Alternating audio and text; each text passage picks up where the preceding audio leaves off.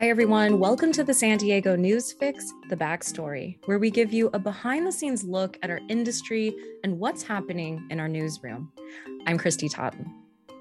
Working in journalism can be difficult. As journalists, we're exposed to all kinds of trauma, conflict, and even violence.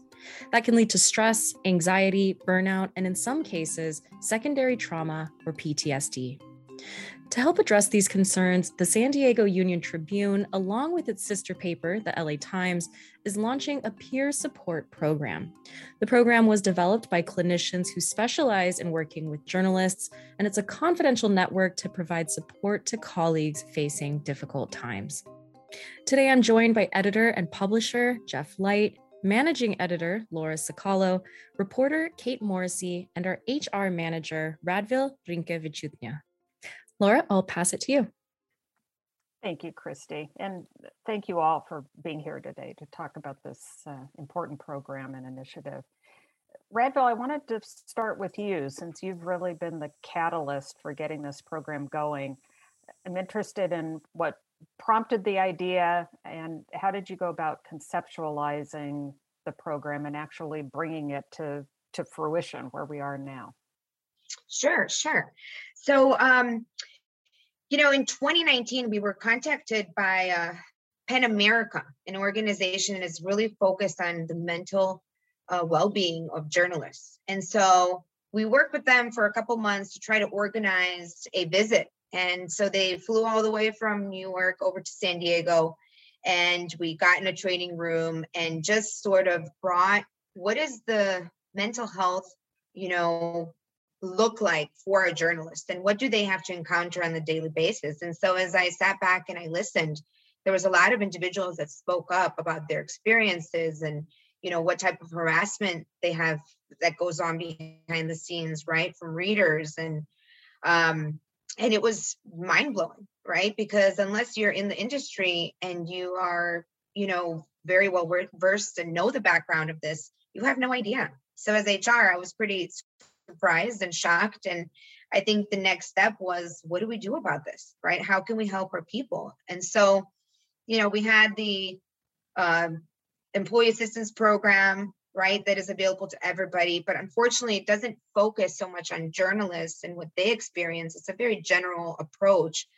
And a lot of our journalists do utilize that program, but it's not perfect, right? So we kept sort of moving through the motions of what else is there to do. And we took a bunch of different steps. But one of them, about a year later or so, I was introduced to a woman named Kristen from Reuters. And Reuters just developed this peer support network program that was totally skyrocketing and very beneficial, And so we started talking and trying to sort of figure out, what does this look like and how can we do this for San Diego Union Tribune?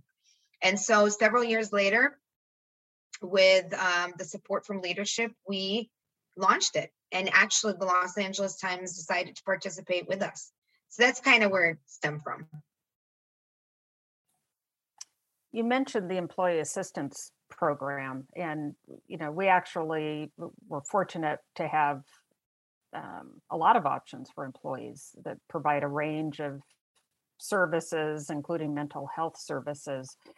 What do you see as being different about this program, or what were you hoping that maybe our staff could better fill or better address by having this be a peer support network rather than some of the other mental health options that we already offer for employees? Oh, great question. So, there is something about when you have a concern, whether it's personal, right, related to your life or related to work, right? There's something about going to your manager, or the other branch, I guess, is HR, right? Sometimes you can go to your coworkers and just vent, right? But the big difference here between what EAP offers, which is, again, that general sort of approach, that psychological approach for anybody that might have covered a horrific story or might be experiencing some harassment from the readers or whatnot, is that you can go to your peer who is trained in that skill set to listen, to tell you about the resources that exist for you and to give you some guidance, right?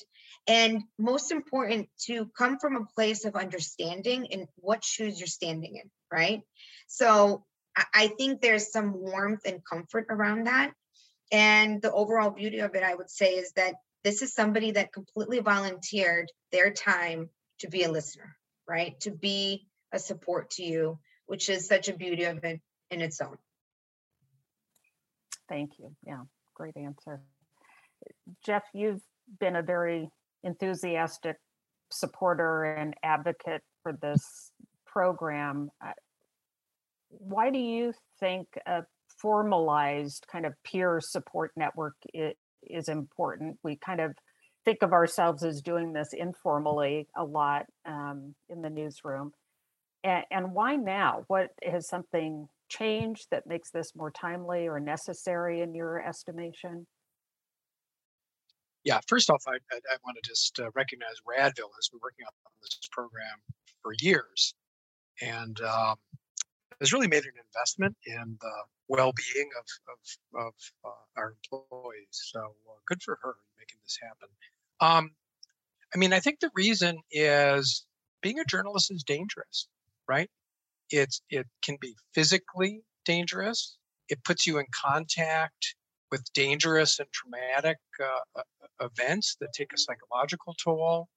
And I think because of the nature of the people who are drawn to journalism, that we are particularly vulnerable to being damaged in doing our work because we're mission-driven people. And when you find yourself, covering extraordinarily difficult circumstances, there's almost like a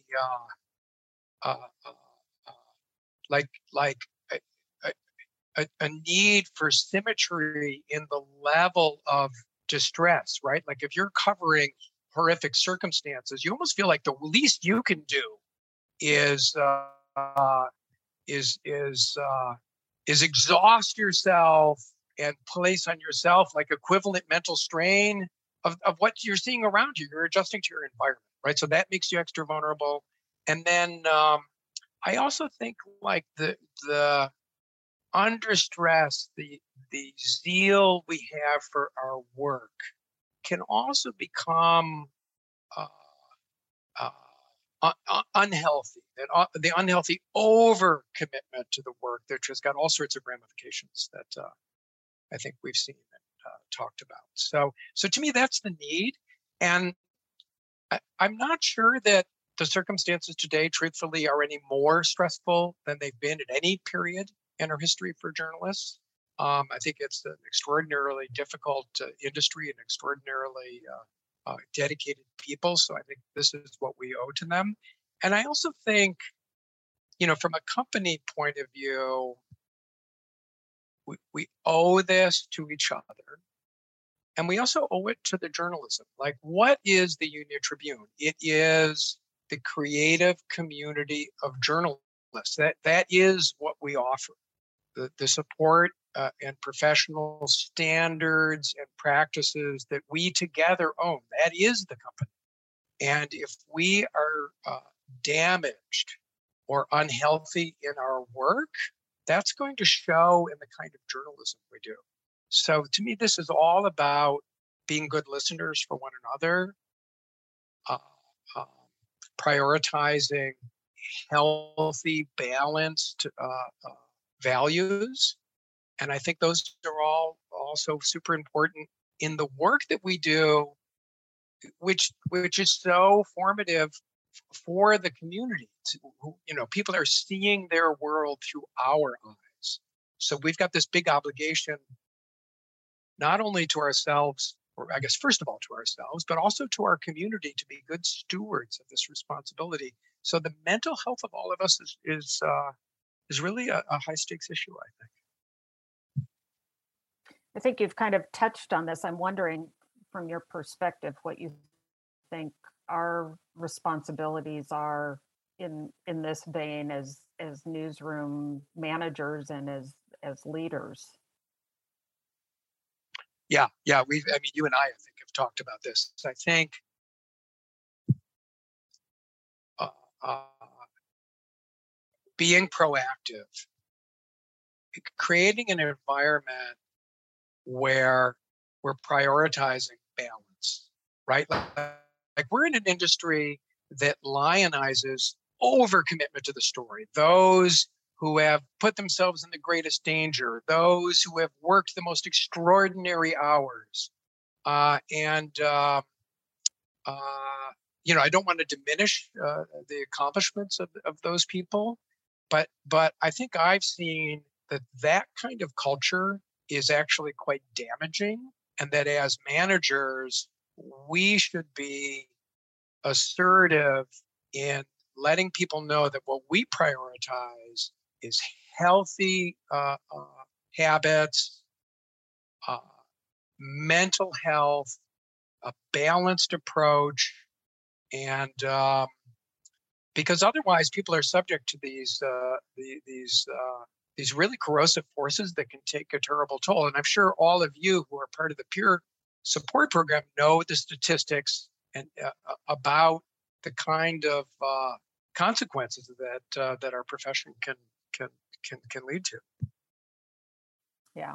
Well, and with that, I'd like to turn to Kate, who has volunteered to be a peer supporter, apparently also has volunteered to be part of our mentorship program. So in addition to those extra things, Kate, you've got a very demanding and at times very stressful job yourself. I'm curious as to what drew you to the program, why you wanted to be part of it, and why you wanted to train as this in this way as a peer supporter.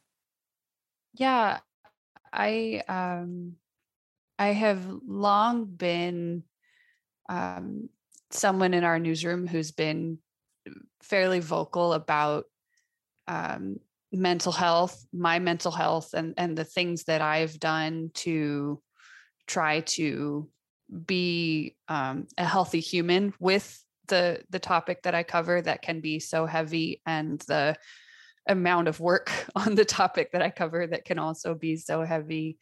And I think, it came from for me, a very sort of natural place of wanting to help other folks not go through the level of what I went through, and hoping that they have sort of an easier time landing in finding support and finding the resources and the tools to be able to do their work in a healthy way, and recognize when they're not in a healthy space. I think back to when I first started covering immigration, and the first couple of times that I sat down and interviewed a refugee family who had to flee while their home was being bombed. And I got home after that interview, and I sat on my couch, and I didn't really know how to process what I'd just heard. And I think a lot of us who are journalists go through that experience, whether it's because we cover public safety and we're out there seeing the same things that first responders see, or quite a variety of tragedies and human trauma that we hear about every day. And I don't think that we sort of culturally and socially, even as a larger society, necessarily acknowledge how much those things can stick to you if you don't have the right tools to process them and hold them. And so, I muddled along as best I could for a long time, and then sort of reached a breaking point back in 2018 when the issue of families being separated at the border was in the news every day, and I was working very heavily on those stories. And I just, I remember reaching a point where I could not bring myself to eat food for about 3 days. And that was when I finally emailed Radville and asked for the contact information for the employee assistance program, and began to get some help. And ever since then, anytime Radville brings up the employee assistance program in a meeting, I always shoot my hand up and say, yes, I've used it, use it. Like it helps, they are able to, it's a short-term thing. You get, a set number of sessions for what you're experiencing, but they're in the short term able to give you some tools to help you be a little more stable. And I've also, since doing some reporting out of the United States, particularly, going to Nicaragua, where we had to be extremely careful about not exposing our sources to potentially being, imprisoned or killed or tortured by the regime there, or, going to Honduras, where we were going into neighborhoods where we probably weren't wanted, to tell the story of why people were fleeing those places. I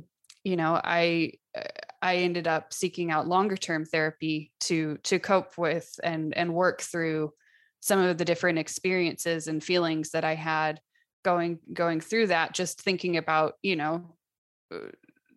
my safety and the safety of the people I was going to meet, and the worry over that led to, nightmares and different things that just like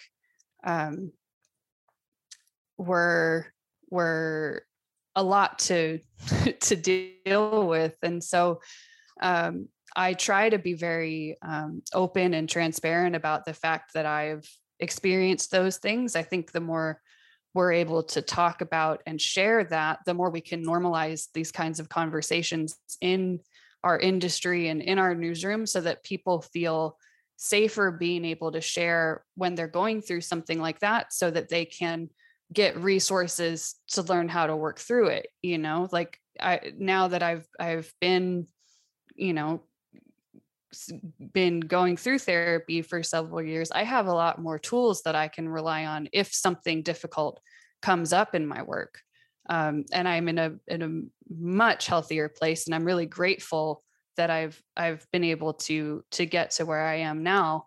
And I think, I want that for my colleagues. I want to be, one of the people who is there if they need somebody to check with, and I've sort of just informally kind of already been that, because I've been so vocal. And I've had colleagues come to me and say, like, well, if I go to therapy and I talk about something I'm working on, like, is that breaching my journalistic integrity? Am I like a bad journalist for like talking about, my work with a therapist? And I was like, your therapy is confidential, like, and had to have that conversation with somebody. And it, like, that's how seriously we take our jobs as journalists, and so to be able to be in a position where, like, I understand where that person's coming from, and I can talk with them about, what it means to seek help. And also, having gone through the process on my own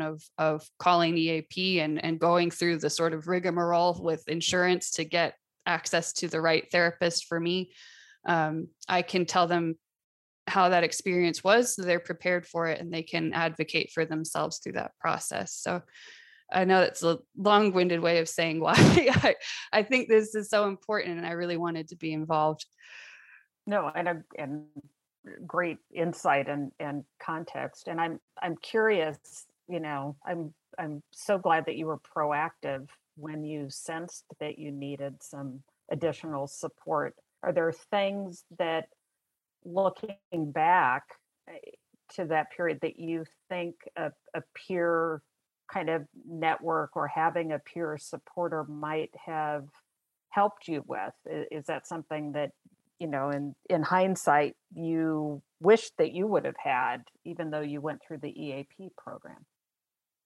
Yeah, I mean, I think, part of having this peer support network is just making sure that these conversations are happening among our peers, that when we're at staff meeting and we say, hey, we exist as the peer support network, and these are the kinds of things that we can talk about, that I think, and I hope, will lead people to check in with themselves and say like, oh, is that something that's going on for me? This unidentified, unpleasant feeling that I've been carrying, is that what they're talking about?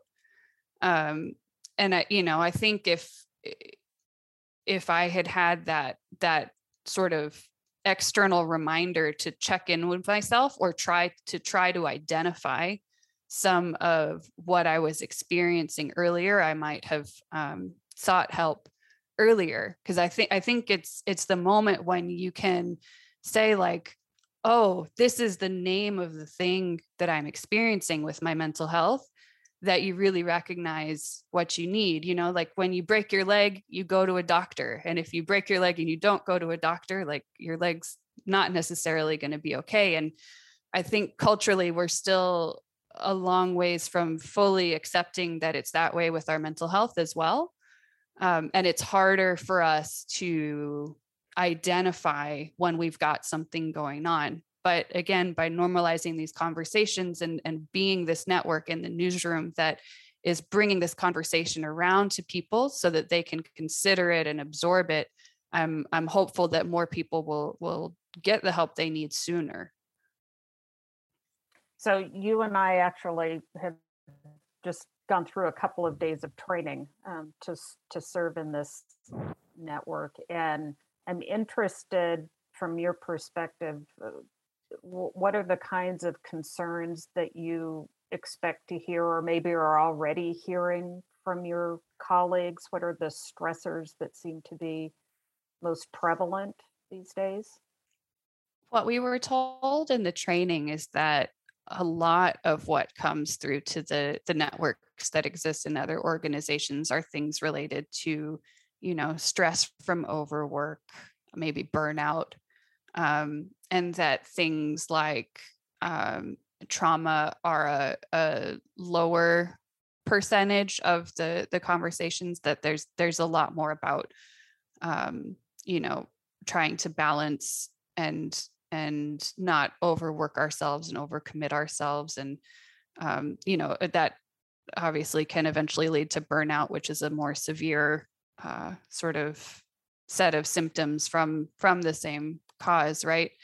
And so, in my experience, I think because I in particular have been pretty vocal about the trauma symptoms that I've experienced and the tools and help that I've received for those, I think, that attracts people who have had their own sort of experiences with trauma. So I've had, conversations already with folks who have gone through their own version of that, and encouraged them to, talk with someone about it. And, I hope that people who are in that place will feel comfortable coming to me about it, because it is something that can be very difficult if you don't have the tools to process it. And it really, in my experience, like having a professional to help you understand those tools and understand how to process the things you've experienced is what really helps you get to a better place. And if I can be the jumping off point for somebody to get there, I think that's the whole goal. Yeah, and you make a good point about the ability to relate, or maybe to understand in a different way a shared or similar experience. It's probably a good place to point out that this program is not just for reporters. It's for the entire company, and people from various ends of the organization were part of the training, and will be serving as peer supporters. So it's not just reporters, not just kind of journalists on the front line. And I think one of the interesting things that sometimes we lose sight of or overlook is that there are people throughout, especially our newsroom, exposed to all kinds of horrific stories on a daily basis.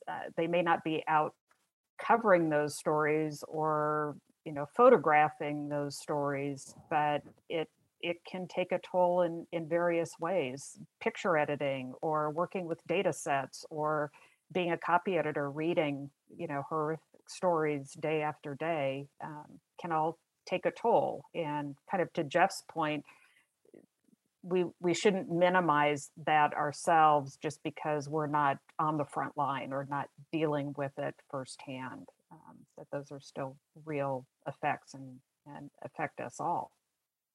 Absolutely. And I think in my personal experience, a great example of that, because I'm not originally from California. And so the first fire season that I was working in our newsroom, I did not know I wasn't covering the fires, that wasn't my job, but I was exposed to that coverage constantly just by being in the newsroom. And I was so terrified. And, I lived at that time very close to, Balboa Park. I was not anywhere near the fires, but I went home and packed a bag. I was so, just like we absorb those things. And I think that's it doesn't matter how you absorb it. What matters is recognizing that you have absorbed it. Even readers, people who are reading our newspaper every day can experience these things. So just kind of been wrapping up. I'm interested, both Radville and Kate, from your perspectives, what you think will make this program most successful. How will we measure success in the program? Great question, Laura. I think the support and the ability, first of all, the support from leadership is number one, right? We need to make sure that leadership cares about our team, right? Whether they're in the newsroom or anywhere. And good thing we have a good supporter. But on top of that, I think what's going to make it successful is how proactive our peer support is going to be, right? Will they make this program as part of their conversation, right, on the day-to-day basis, or in a call that has several individuals there, right? Or, how is it going to spread and how is it going to become known so that people actually have comfort around it, right? I think with the pandemic, everybody's sitting at home, right, doing their job, or a lot of us are in San Diego Union Tribune. So it was so simple to turn to each other in the moment. Oh my God, you won't believe what this reader just wrote to me, or you won't believe what I just covered. There was some comfort around that. Now we're behind the computer screen, or, within our comfort of our home, but we're by ourselves, a lot of us, right? And so I think knowing that there is somebody in existence that is skilled and has some kind of training behind it to be that listening ear will bring comfort. And I think, trying to market that throughout the company will be very important. So hopefully we'll take off from here. Well, thank you. And thank you all for your commitment to this really important program and initiative. So Christy, back to you. Thank you again to Kate, Radville, Laura, and Jeff for sharing their stories. The Backstory is published every weekend on the San Diego Newsfix podcast. If you haven't already, please subscribe wherever you get your podcasts. Thanks for listening. We'll be back next week.